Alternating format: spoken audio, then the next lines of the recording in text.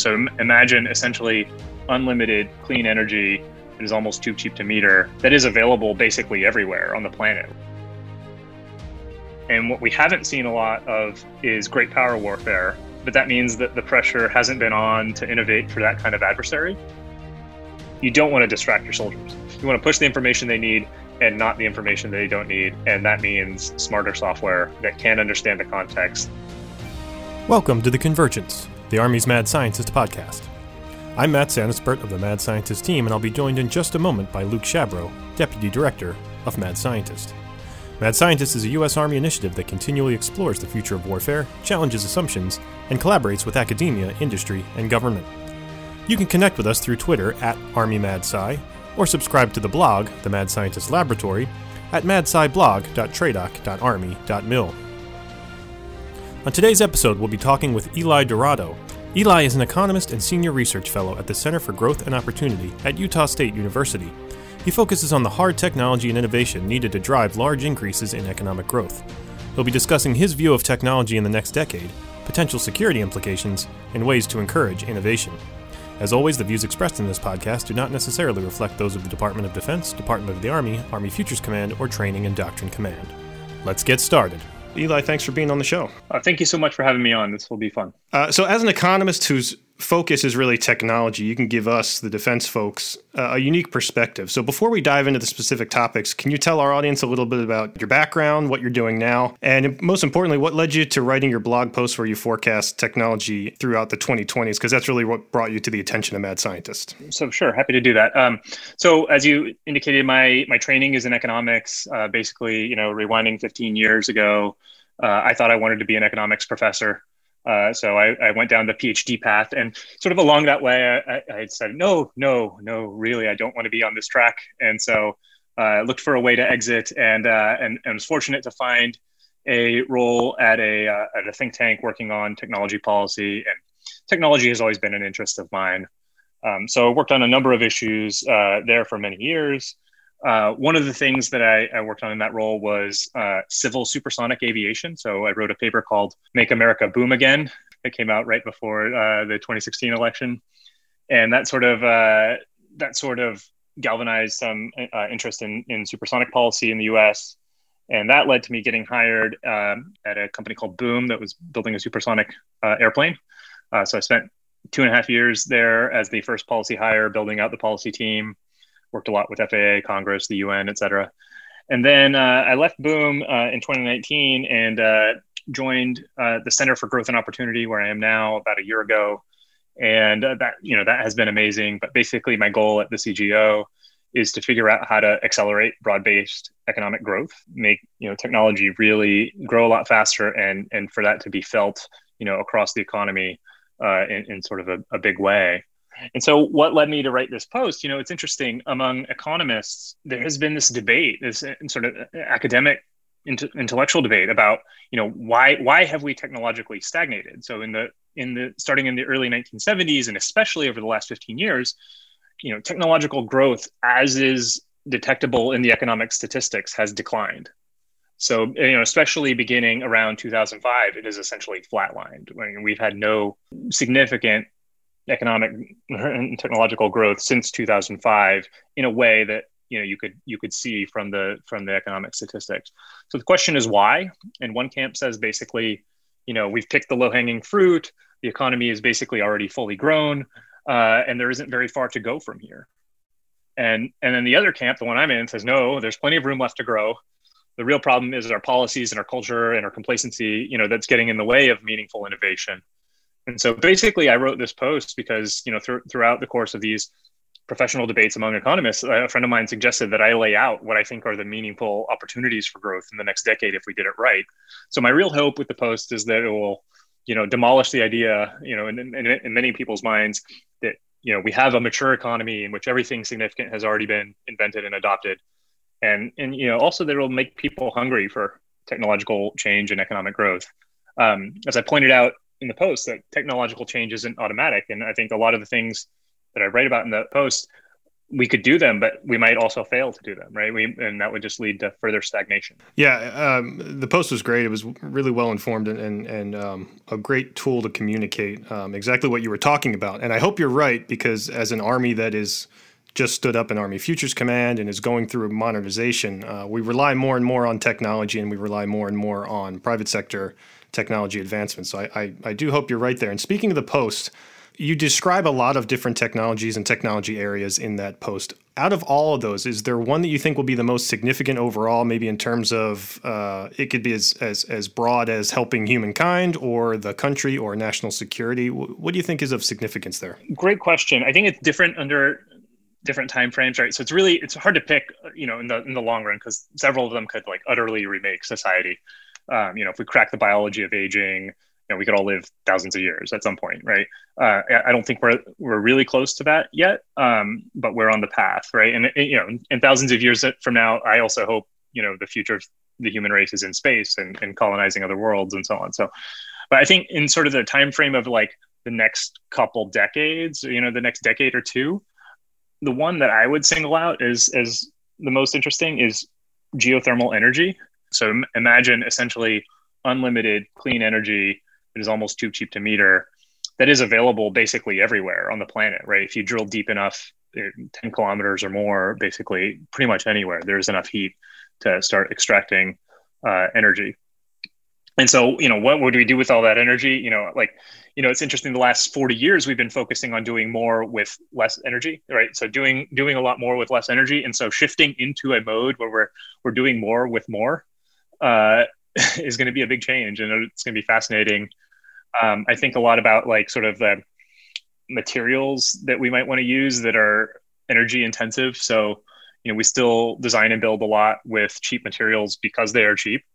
And with basically free energy, you could do a lot more with materials that are expensive today. Like, what would we build if silicon carbide were as cheap as 2x4s? I, for one, hope that the future has, unbelievable architecture stuff that, you couldn't dream of building with today's materials. With cheap geothermal energy, that affects climate change and makes climate change a much less serious concern. We could not only produce energy without carbon emissions, but we could use it to pull CO2 from the atmosphere in a cost-effective way. You could use the cheap, abundant energy to grow crops indoors in vertical farms, right? So that food security issues basically go away all over the world, right? And that drives so much conflict globally. So energy touches everything, and the advanced closed loop geothermal technology that it's a very small group of people that are working on it right now. But as it develops, it's something that seems like very, very plausible to me.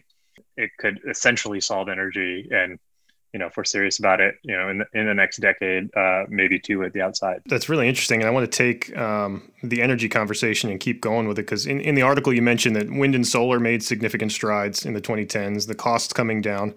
The cost of other non-fossil fuel energies is trending cheaper. So I want to talk about that trend in sort of a national security lens. So there's strategic competitors of ours that are very reliant on an oil-based economy. What do you think happens there if energy trends away from oil, away from fossil fuel? What are the impacts on the economies of those countries, and what's the impact maybe on national security? Yeah, great question. So I think there's two bits of that. So one is just the fact that the U.S. is now energy independent. And that's actually been the case even without wind and solar, because of the shale oil revolution that's happened in the last decade. Drilling technology has improved so much that the U.S. is now a net energy exporter.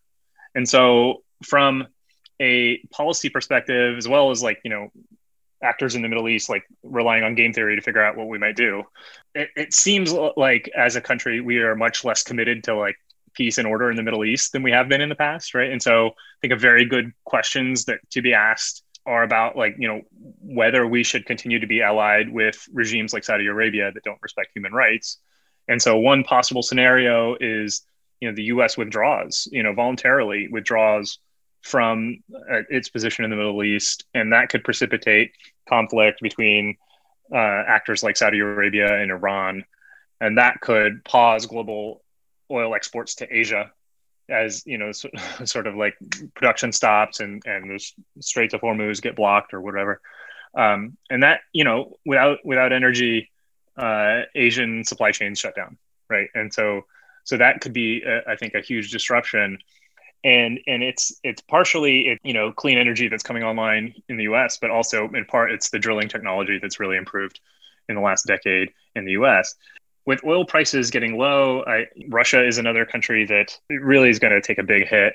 And Russia, I see Russia as basically a former great power in its death throes, like sort of raging against the dying of the light. It's a very unhealthy society. Corruption is rampant. Growth is minimal. Fertility is abysmal. 1% of the population has HIV.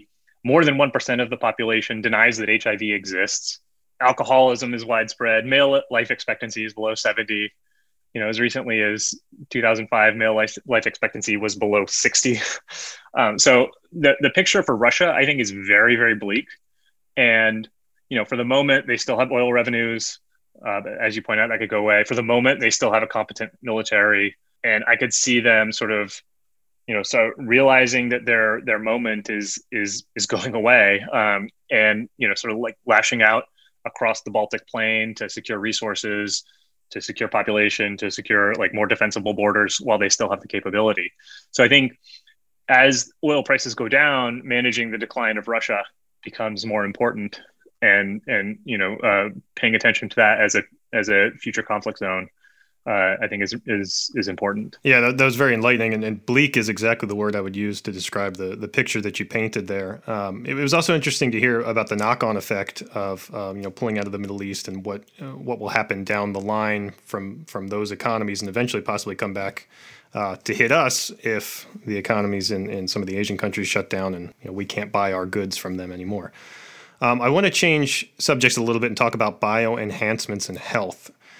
So what's your take on what's on the horizon that could be useful to the Army? And I'm talking about things that will enhance readiness, things like, speeding up recovery times, warding off illnesses, things like that, but also just performance enhancements, strength, agility, things like that. Yeah, so I think biotech is a very promising area in general for, we are getting very close to understanding much more about how actually proteins work in the body. And these are like the structural machines that actually do the things in your, nanoscale machines inside the body.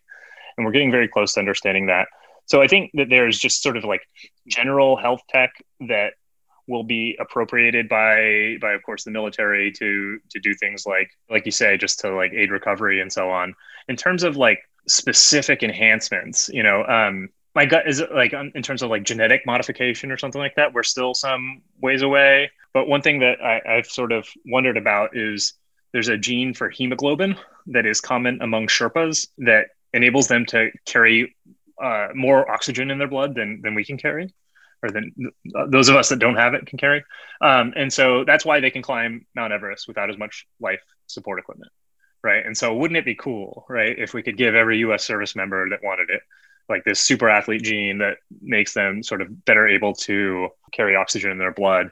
I think that could still be a couple decades away unless we got really serious about unlocking that. But I think it is possible. It's only a matter of time. So the other thing I think about is the sort of brain computer interfaces that people are developing. Elon Musk has a company that's probably the most advanced along these lines. But that could matter soon if sort of the vision that many people have of the having a large number of autonomous unmanned systems on the battlefield comes to pass. Like, wouldn't it be great to command them at the speed of thought rather than having to type commands and use other physical controls? And maybe you don't need like the really invasive brain computer interface to do that. It might not be a sort of read-write system, but just even a read system that can read thoughts and sort of adapt accordingly. So the ability to command a swarm of systems could be really important. And that seems like the kind of thing that would be possible within 10 years with some effort. So I want to follow up on the bio stuff because you talk about CRISPR in the blog post and you kind of talk about it as it's something that exists, but we haven't really found an application or a use for it. What are your thoughts on CRISPR going forward, even past 10 years? How do you see that playing out? Yeah, so CRISPR really is a phenomenally deep technology in terms of, if you can edit literally the genetic code that your body uses to make proteins to do everything that it does, you could sort of cut and paste together the capabilities that you want from sort of the entire catalog of all humans that are out there, right? And so some of us have better or worse genes in some components, and being able to sort of take the best of some people and give it to other people who want it, I think is really interesting. And I think that will happen. There will be bioethical debates about this.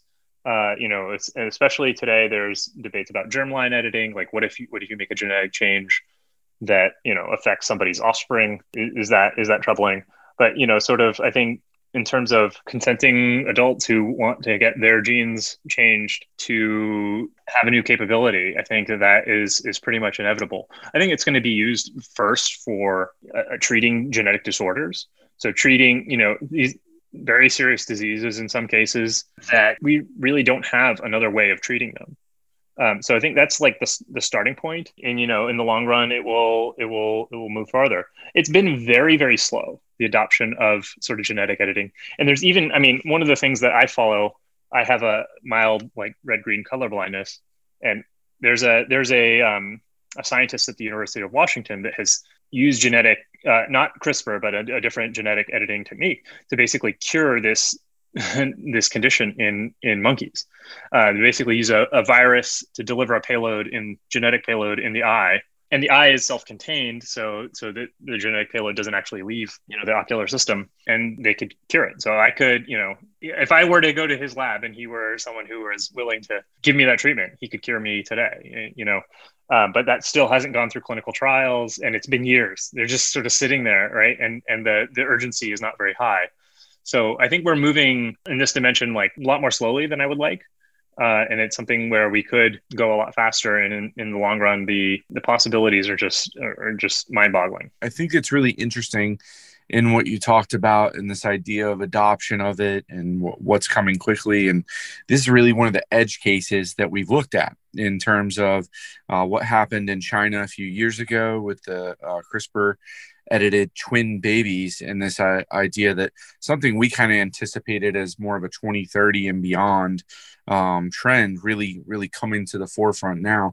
But even there, we kind of saw actually blowback in China even, which was unexpected based on some of the ethical asymmetries that we talk about a lot. It's not to say that China and Russia don't have ethics at all, but we're talking about a very different set from the United States. So do you think there's concern as well with those ethical asymmetries that they adopt these technologies? We see what they're doing right now in terms of trying to find soldiers that are more genetically predisposed to work better in the Arctic and places like that. Do you think that we are at risk of falling behind in those categories? That's a great question. I think there are serious bioethical concerns about things like experimenting on prisoners and a lot of the sort of the lack of civil rights that we see from China. I think that some of the other questions that have come up in terms of bioethics are a little bit overblown in the sense of we tend to get used to things over time. So I think back to it used to be considered in the United States that in vitro fertilization was, a very serious bioethical dilemma, right? And so we've gotten to the point now where we are really comfortable with it as a society for the most part. Let's try to divide the bioethical concerns into ones that, over time with sort of repeated exposure, we're going to get used to, and we're going to see, okay, that isn't such a big issue. And then the ones that are much more fundamental, like I said, like experimenting on prisoners or sterilizing Uyghurs, just hypothetically. Those kinds of actions are just sort of a core fundamental affront to human rights. And that's more serious. So I think it would be good if in the US, if we kind of had a sort of took a nuanced take. I worry that bioethicists are slowing even good technologies down in the US. So that's where I come from, is that there's a lot that could be promising that we're not doing because we have sort of not well thought through ethical concerns, and then at the same time being very concerned about crossing other lines that we don't want to cross, that would sort of like where we would lose sort of what makes us great as a nation, that we respect human rights. No, absolutely. Thank you. And so one of the things that is interesting is the explosion of growth in space. So space is crowded. It looks like it's getting more so crowded all the time as we see a number of nations kind of entering this, as well as private companies. Space flight becoming really cheaper, satellite communications being widely proliferated. What trends do you see there? What do you think that's going to affect in terms of security, not only in space, but what it means for implications on the ground as well? Yeah, great question. So as you say, like launch costs are coming way down. One of my convictions is that with specifically the Starship vehicle that SpaceX is developing, that costs are going to come down by, even adjusting for Elon speak, coming down, an order of magnitude and maybe more. And that is just going to be a huge boon to commercial space activity and to non-commercial space activity as well. One thing I didn't discuss in the post is Earth sensing technology. So you see a lot of satellite platforms being developed and deployed now that are able to point sensors back at Earth with very high resolution, especially optical sensors. So I think that we are not that far away from sort of like the live Google Earth capability, where you can like sort of see anywhere on the planet in real time, or very close to real time. What's happening on the ground there, at least if there isn't cloud cover or if it's not nighttime, right? And so, that capability, U.S. companies are going there first. And so I think that's an advantage. I mean, of course, the military has its own Earth sensing capabilities, but being able to rely on sort of redundant capabilities, from the commercial sector and military sector, and then having the ability to shut that off, to access to adversaries off during a conflict, could be very, very important. And, not during a conflict, it changes dynamics significantly if U.S. news organizations can watch the Uyghur camps in real time, right? Like in China, and it will have a very big effect, I think, on the world. I mean, the other thing is, space, at least officially, it's been a weapons-free zone so far. But, I think it is inevitable that at some point, space-based weapons are gonna get deployed. Rods from God, that concept, the tungsten rods that have a very strong kinetic payload, I think that would be probably is likely to happen at some point. From the other direction, I think anti-satellite weapons are going to proliferate. So you could see at the start of any major conflict, both sides are going to try to take out as many of each other's satellites as they can. Of course, that will be a disaster from a space debris perspective.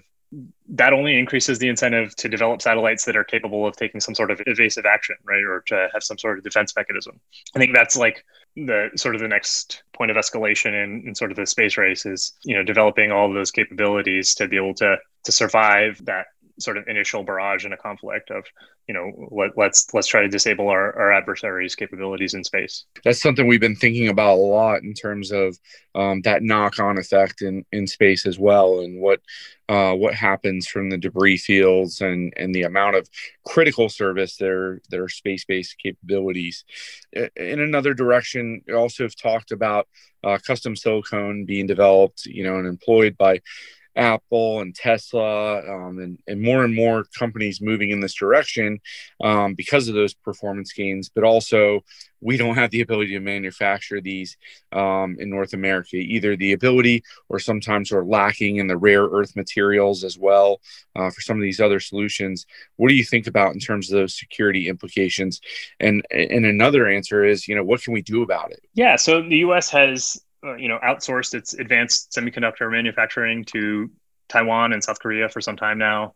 And this is really state-of-the-art advanced technology. If we were kind of to try to set up that capability back in the United States, we would be behind. We would have some catch-up that we need to do to be able to manufacture like at the sort of precision that they're able to do right now. So we could, to be clear, like we could still manufacture chips. They just wouldn't be as power efficient. They would be on a sort of a worse sort of process, and they wouldn't be as efficient. And so I think it's troubling because it's a lever China could use against us to try to control us. So as its influence grows, or after a possible takeover of Taiwan, say, our freedom of action is diminished if we're relying on China for those critical components that some parts of our economy depend on.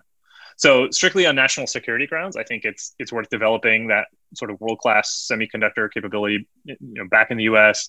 Maybe that's like prize or customer commitments, like to U.S. companies, like if they reach certain technical milestones. I think it would be really smart to start thinking about is how can we encourage U.S. companies to invest in capabilities and try to catch up and ultimately surpass what's being done elsewhere in the world. Do you think that becomes, without being overly political, do you think that becomes something that is a national security concern enough to be nationalized in terms of the ways in which we produce nuclear materials and secure them, becomes very federally regulated?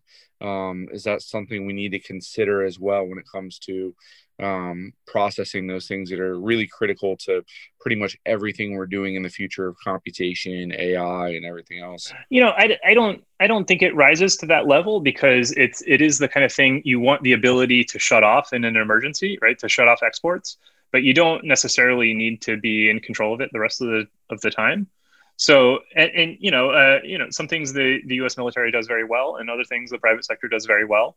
And so you want to leverage sort of private sector innovation as much as possible when you have that opportunity. So I really think it would be much more of a commitment by the U.S. government to ensure that it's worth the while of the private sector to develop the capability in a sort of a strategic environment when there is a need. You could shut off exports, especially to adversaries or to combatants, and the rest of the time you just benefit from the freedom of action that you have by not having somebody have a critical component that you need, right? And so I see a lot of countries where they are very easy to lead around because of the need for certain exports or the need for certain imports, and sort of having the ability to withstand that kind of economic pressure is incredibly valuable in a sort of a national security environment. No, that's really insightful. And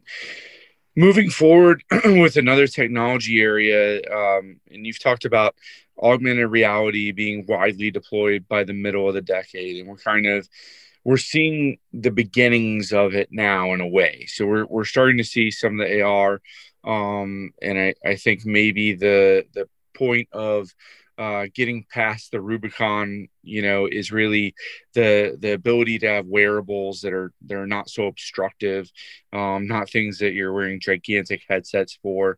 What do you think is it going to take for that widespread adoption?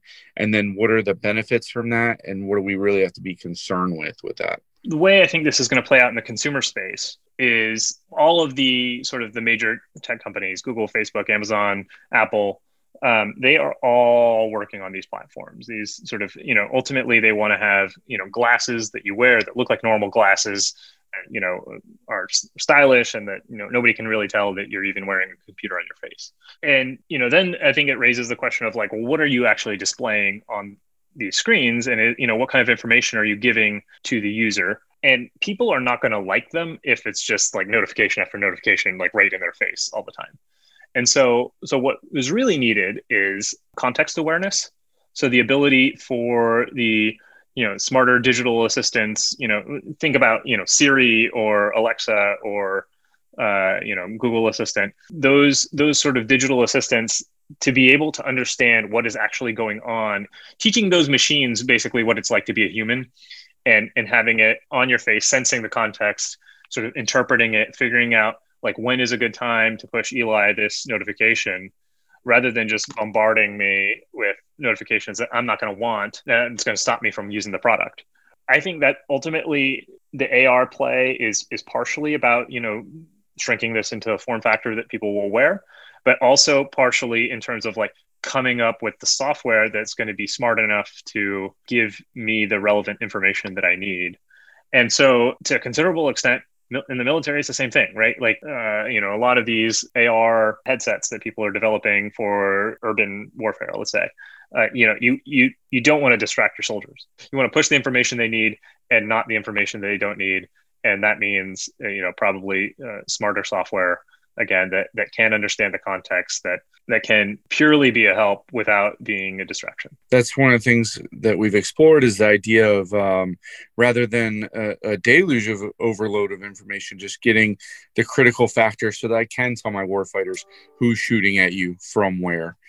Another thing that I think is really interesting that we wanted to talk to you about today is this idea of talent. And it's something we've been exploring over the last, 6 months and beyond, really, is this idea of talent and trying to get in the skills and talent necessary for a lot of these critical and disruptive technologies. We're dealing right now with an aging population, as is a lot of the Western world. This birth dearth and this idea that we're not going to have that, and the brain drain that's happening. We see the percentage of engineering and science students that are foreign born. How do we get on top of this, and what are the challenges in dealing with that brain drain and everything else? I think it's a really hard question to answer, and something that's really bothered me is that you have a bunch of smart people who, even who have sort of like the sciencey, mathy background. And, a lot of them go into, making apps for phones, right? Like games, or, like making like, some software as a service type business, rather than working on, hard technologies. The sort of the attraction for a lot of, I think, young, smart kids is the software world is very well financed. Right? You either have a venture capital ecosystem that is willing to fund software plays, but not really willing to fund hardware plays, because the time to get a return on investment is too long in the hardware world. And then you get something like the App Store, which is really a very, very fantastically efficient financing mechanism for people who are putting out new software, essentially, right? So the software world is incredibly well financed. And the hardware world, the world where you're dealing with atoms instead of bits, there's all these obstacles. Part of it is the financing is more difficult. The timelines are longer. It's more regulated. The regulations push the timelines even longer. It makes it unattractive for venture capitalists to invest in the field. I think one thing that the sort of the military side could do to sort of stimulate this is to use its procurement power to sort of stimulate the sort of hard technology world. The military does this, right? You could do it more, right? Providing financing through more creative procurement means, some of which, to be fair, are probably not allowed, right? There's very strict procurement rules in the US. But we've seen with sort of the NASA contract with SpaceX, where they did procure sort of milestone-based payments. Very flexible contracting structure, and so on. And that sort of created the incentive to continue working on reusable rockets and, enabled SpaceX to flourish. So what I would love to see is the military to focus on using its procurement power to sort of stimulate a lot of investment and a lot of interest from, the American public and the American private sector on sort of defense applicable technologies in the world of atoms, not just in the world of bits.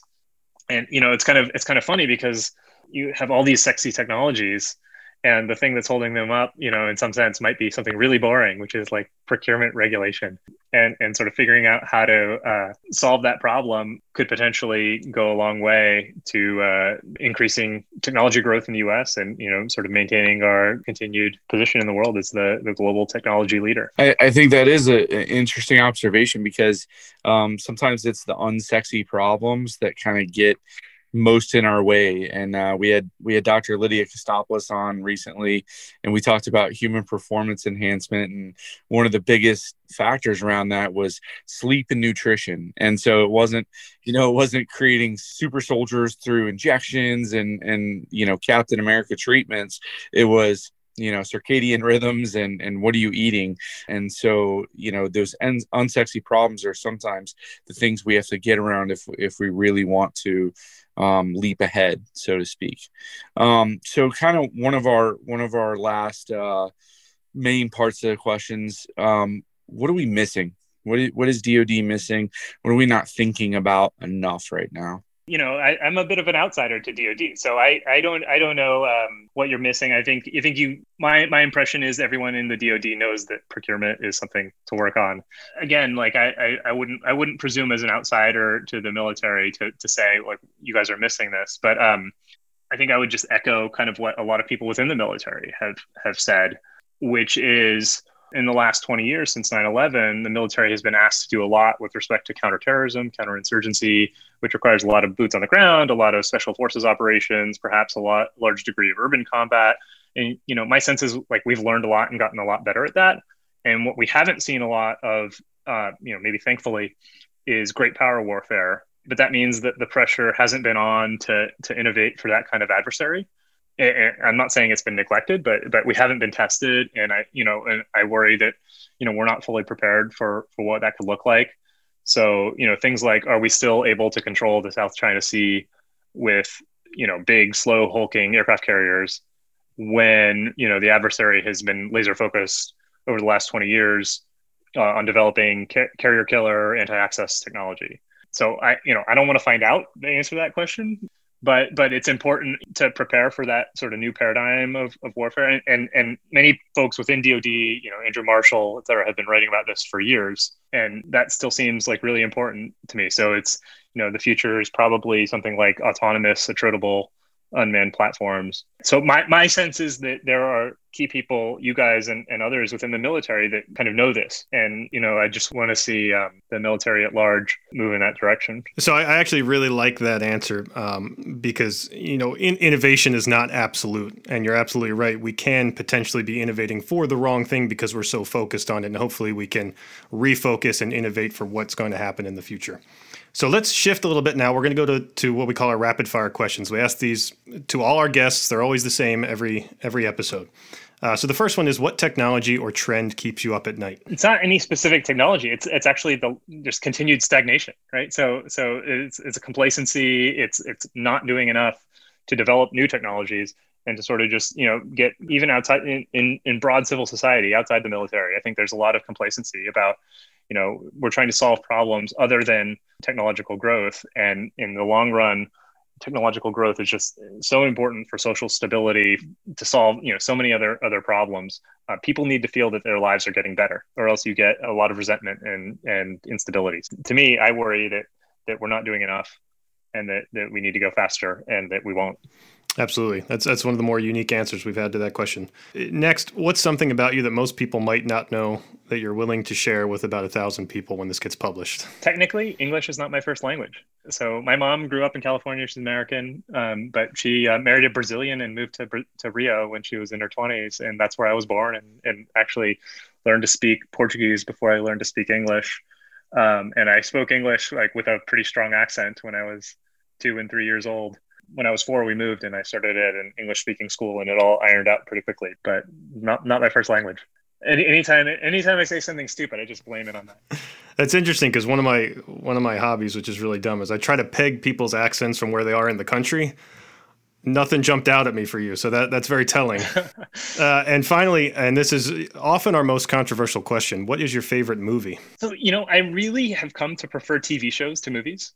And I think that's because the advent of streaming has made it possible to tell stories with bigger arcs. So people, it used to be like they air shows on TV once a week, and like you couldn't assume that the person had watched the previous show and so on. But like with streaming, you can always, the previous episode is always available. So you have no excuse for not like following the whole story.